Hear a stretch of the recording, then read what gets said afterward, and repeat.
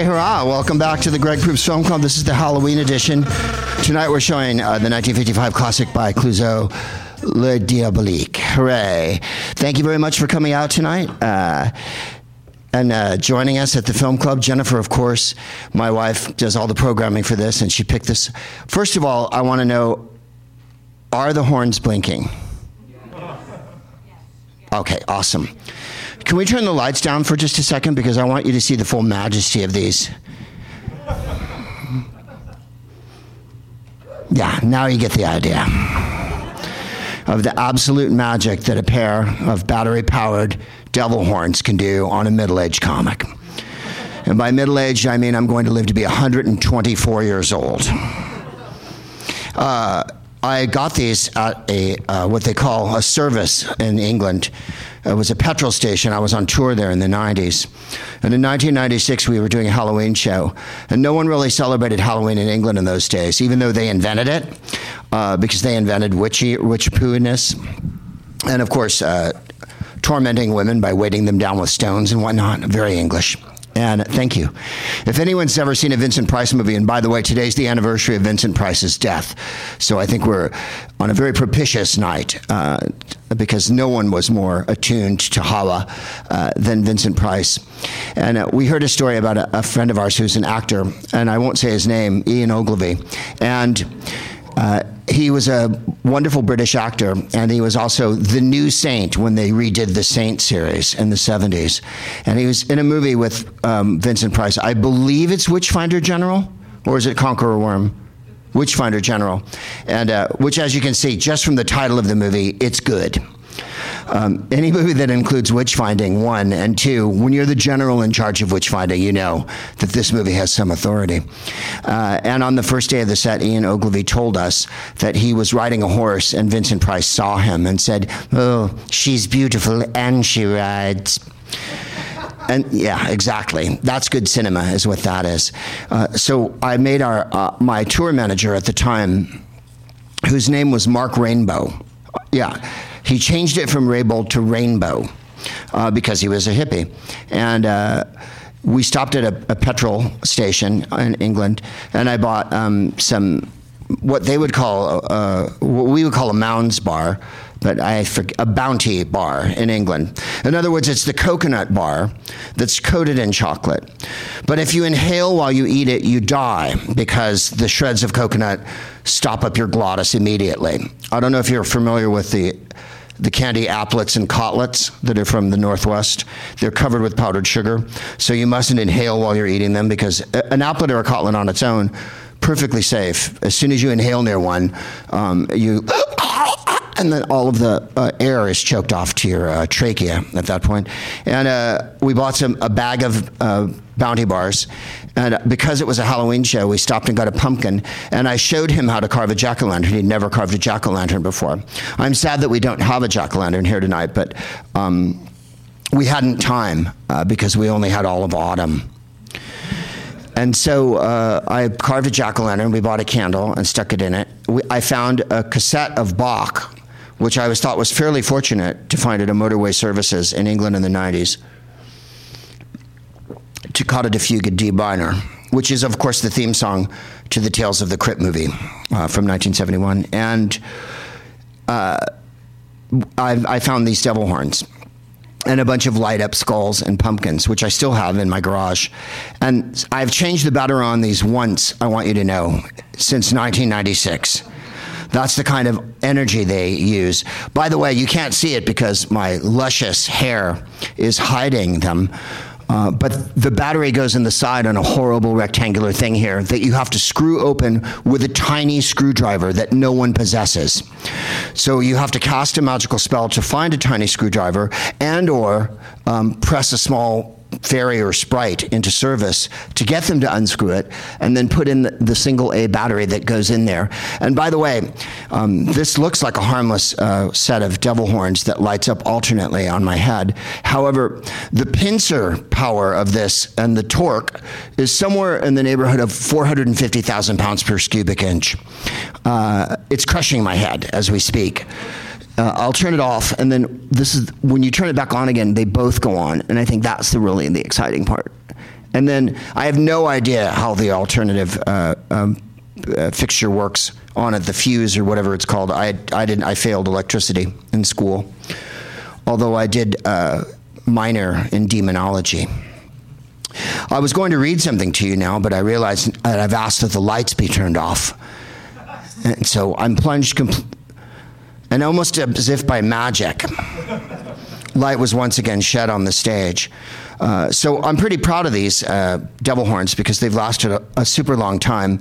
And I've gone around the world many times from Frisco to the Bay, and it's hammer, yo hammer, hit me hammer, go hammer, and the rest can go and play. And I've looked for devil horns everywhere I've gone. Literally a ceaseless search, much like Diogenes with his turnip with a lamp in it, looking for an honest man. I've gone to every Halloween shop between London and here, and the ones that are on Hollywood Boulevard that pop up, and I've never found another pair of light-up devil horns.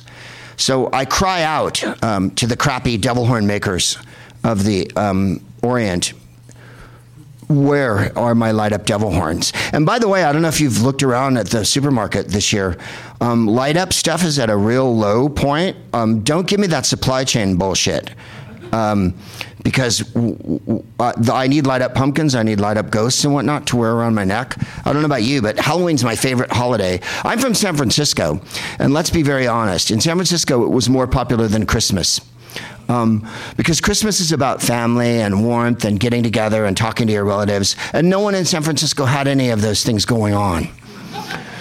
When I was there, we didn't have relatives, and if you did, they lived in Mississippi or the Midwest. I don't know if you're aware of that. People are from the Midwest. People come to California, they're from the Midwest, they live amongst us. They try to hide in the herd. I have special glasses like Roddy Piper, and they live so I can see them. And thank you. All of my jokes are for one man tonight, and that I appreciate. The rest of you, carry on. As I've said so often on this show, you're showing a great deal of respect by honoring each joke with a moment of silence. And people come from the Midwest and they live here. And in San Francisco in those days, your friends were your family, and then your drugs were also your friends. And so when Halloween rolled around, they would close off Castro Street, which is a giant main drag in the city. And yes, we call it the city. That's how provincial people from San Francisco are. No matter where we go, San Francisco is the city. I know there's some New Yorkers here probably, and they're like, oh, we call New York the city. The thing is, there's two things you know when you're from San Francisco. One, everything. And two, no matter where you are, where you're from, it's cooler. So people will say things to me like, don't you love New York? And I'm like, yeah, but it's kind of dirty. And I'm almost certain during the summer they bring in urine from other cities. Whereas in San Francisco, you'll hear people say things like, do you see the view? And you're like, after a while, yeah, I see the fucking view. Apparently no one's been to San Francisco in this crowd. No one's left LA for a while, and I can understand that. This hasn't been a traveling 2 years. But if you can cast your mind back to when you would go to San Francisco, they would close off Castro Street, which was the giant gay neighborhood, as if there was another kind of neighborhood in San Francisco. And we would take drugs and go up and down the street wearing costumes. And I saw some of the funny, although I have to say on Santa Monica Boulevard years ago, when Santa Monica was all torn up for the decade that it was torn up while they were rebuilding it to make it worse. The entire project, as far as I could see, was to make Santa Monica even more difficult to traverse than it was before. And I remember on Santa Monica at Halloween one year, a guy dressed in pavement with a stripe down his center, and he said he had come as Santa Monica Boulevard under construction. And in San Francisco, about 1979, Jennifer and I went to Castro Street on a shamanistic dose of mushrooms. So at that point, I had left my own body, and we were real high. And I don't know if you've ever taken mushrooms, but they kick open the doors to of perception. And all of a sudden, your ego is gone, and all you can think about is laughing hysterically at everything that's happening around you and the molecular destruction that's going on in your brain. And so there we were with the music pounding and thousands of people all around us, and a gaggle of gay men dressed all identically in pink Oleg Cassini Jackie Kennedy outfits came around the corner, moving in unison and holding Jackie Kennedy masks on a chopstick in front of their face, and they moved as a coven, as a flock. And I remember being very high and trying to digest this fact that gay men could be so awesome and move as an armada of Jackie Kennedys at that point. For those of you who are sketchy or younger, Jackie Kennedy was First Lady of the United States in during the coolness scare of the early 60s.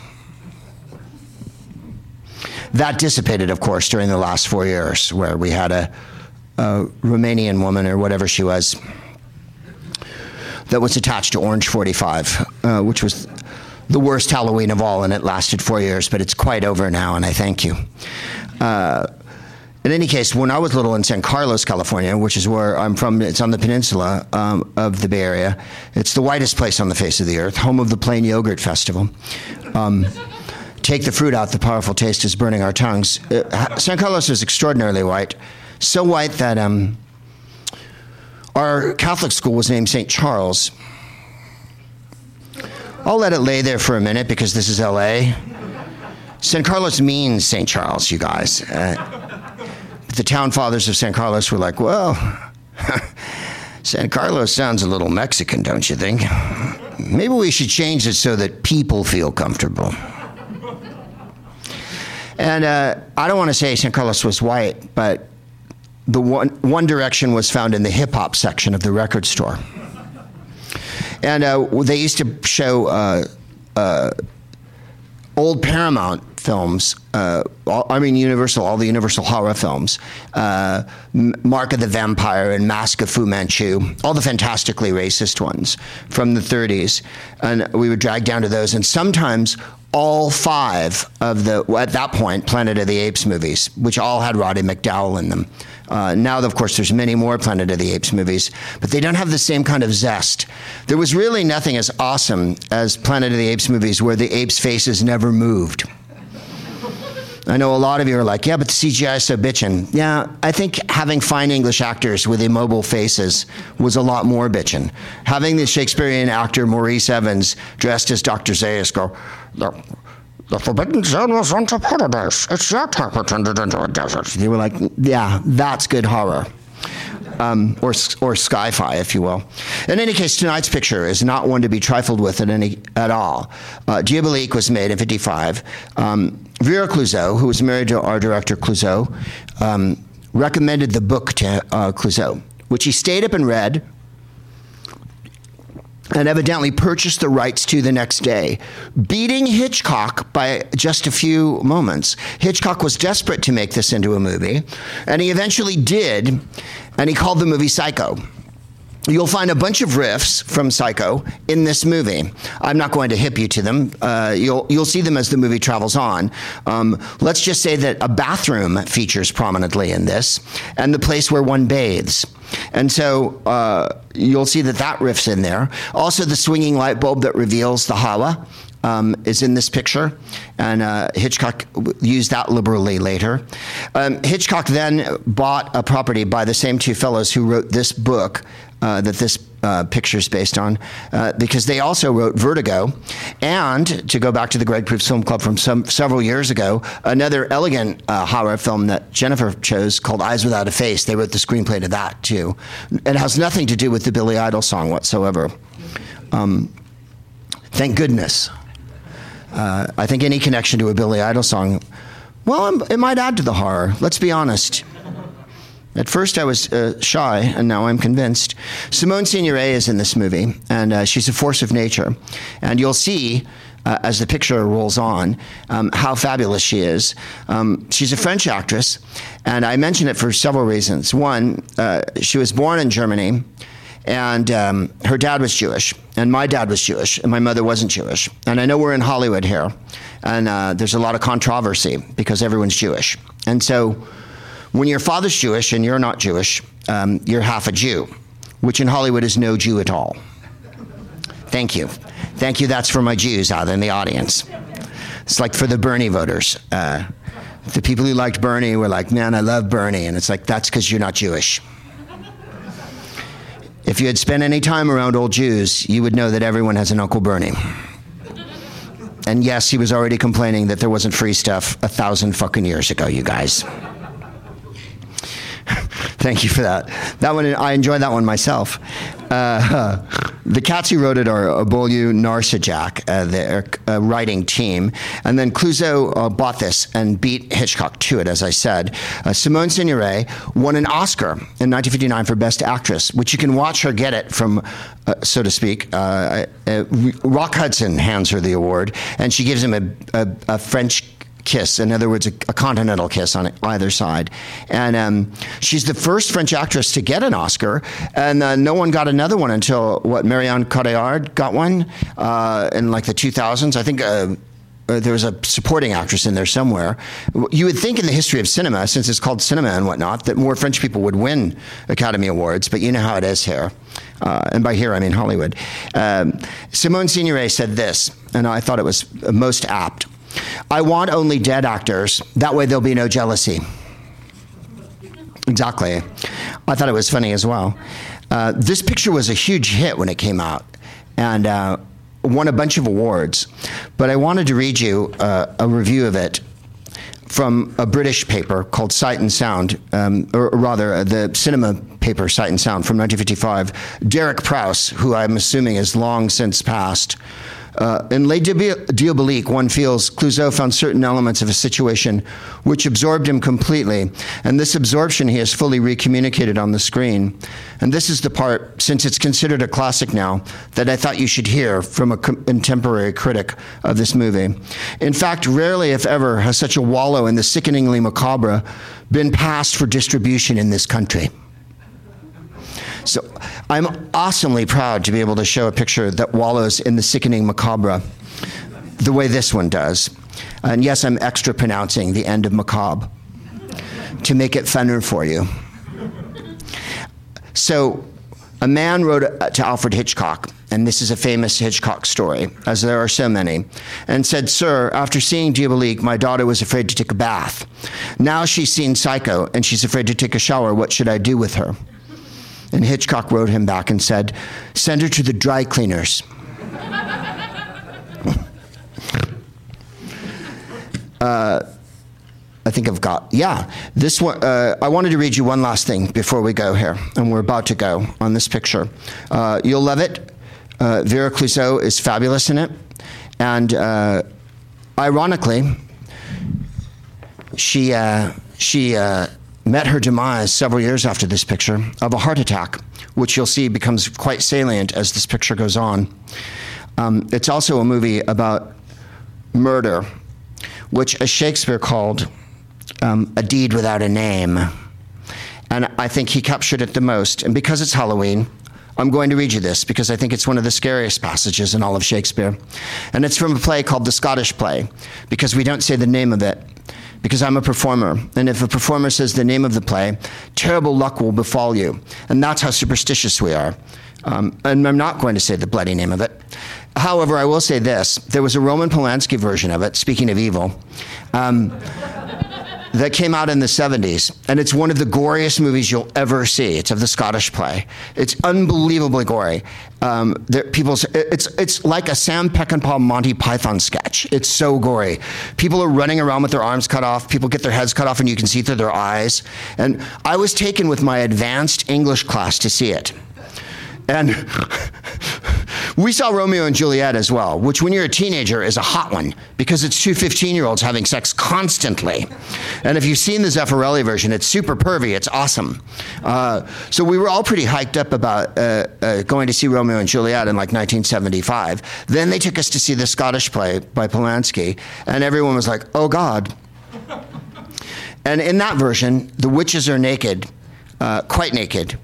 If you're familiar with it at all, which I presume you are, because everyone's heard of it, you'll be quite familiar when I read you this part, and then we'll move right into the picture. The scene is set in Scene 4, Act 1 of the Scottish Play, and our hero, The stage setting is, fantastically, a cauldron boiling, 3 witches. So if you're writing a screenplay right now, you might want to go back to basics, because it's hard to beat that one.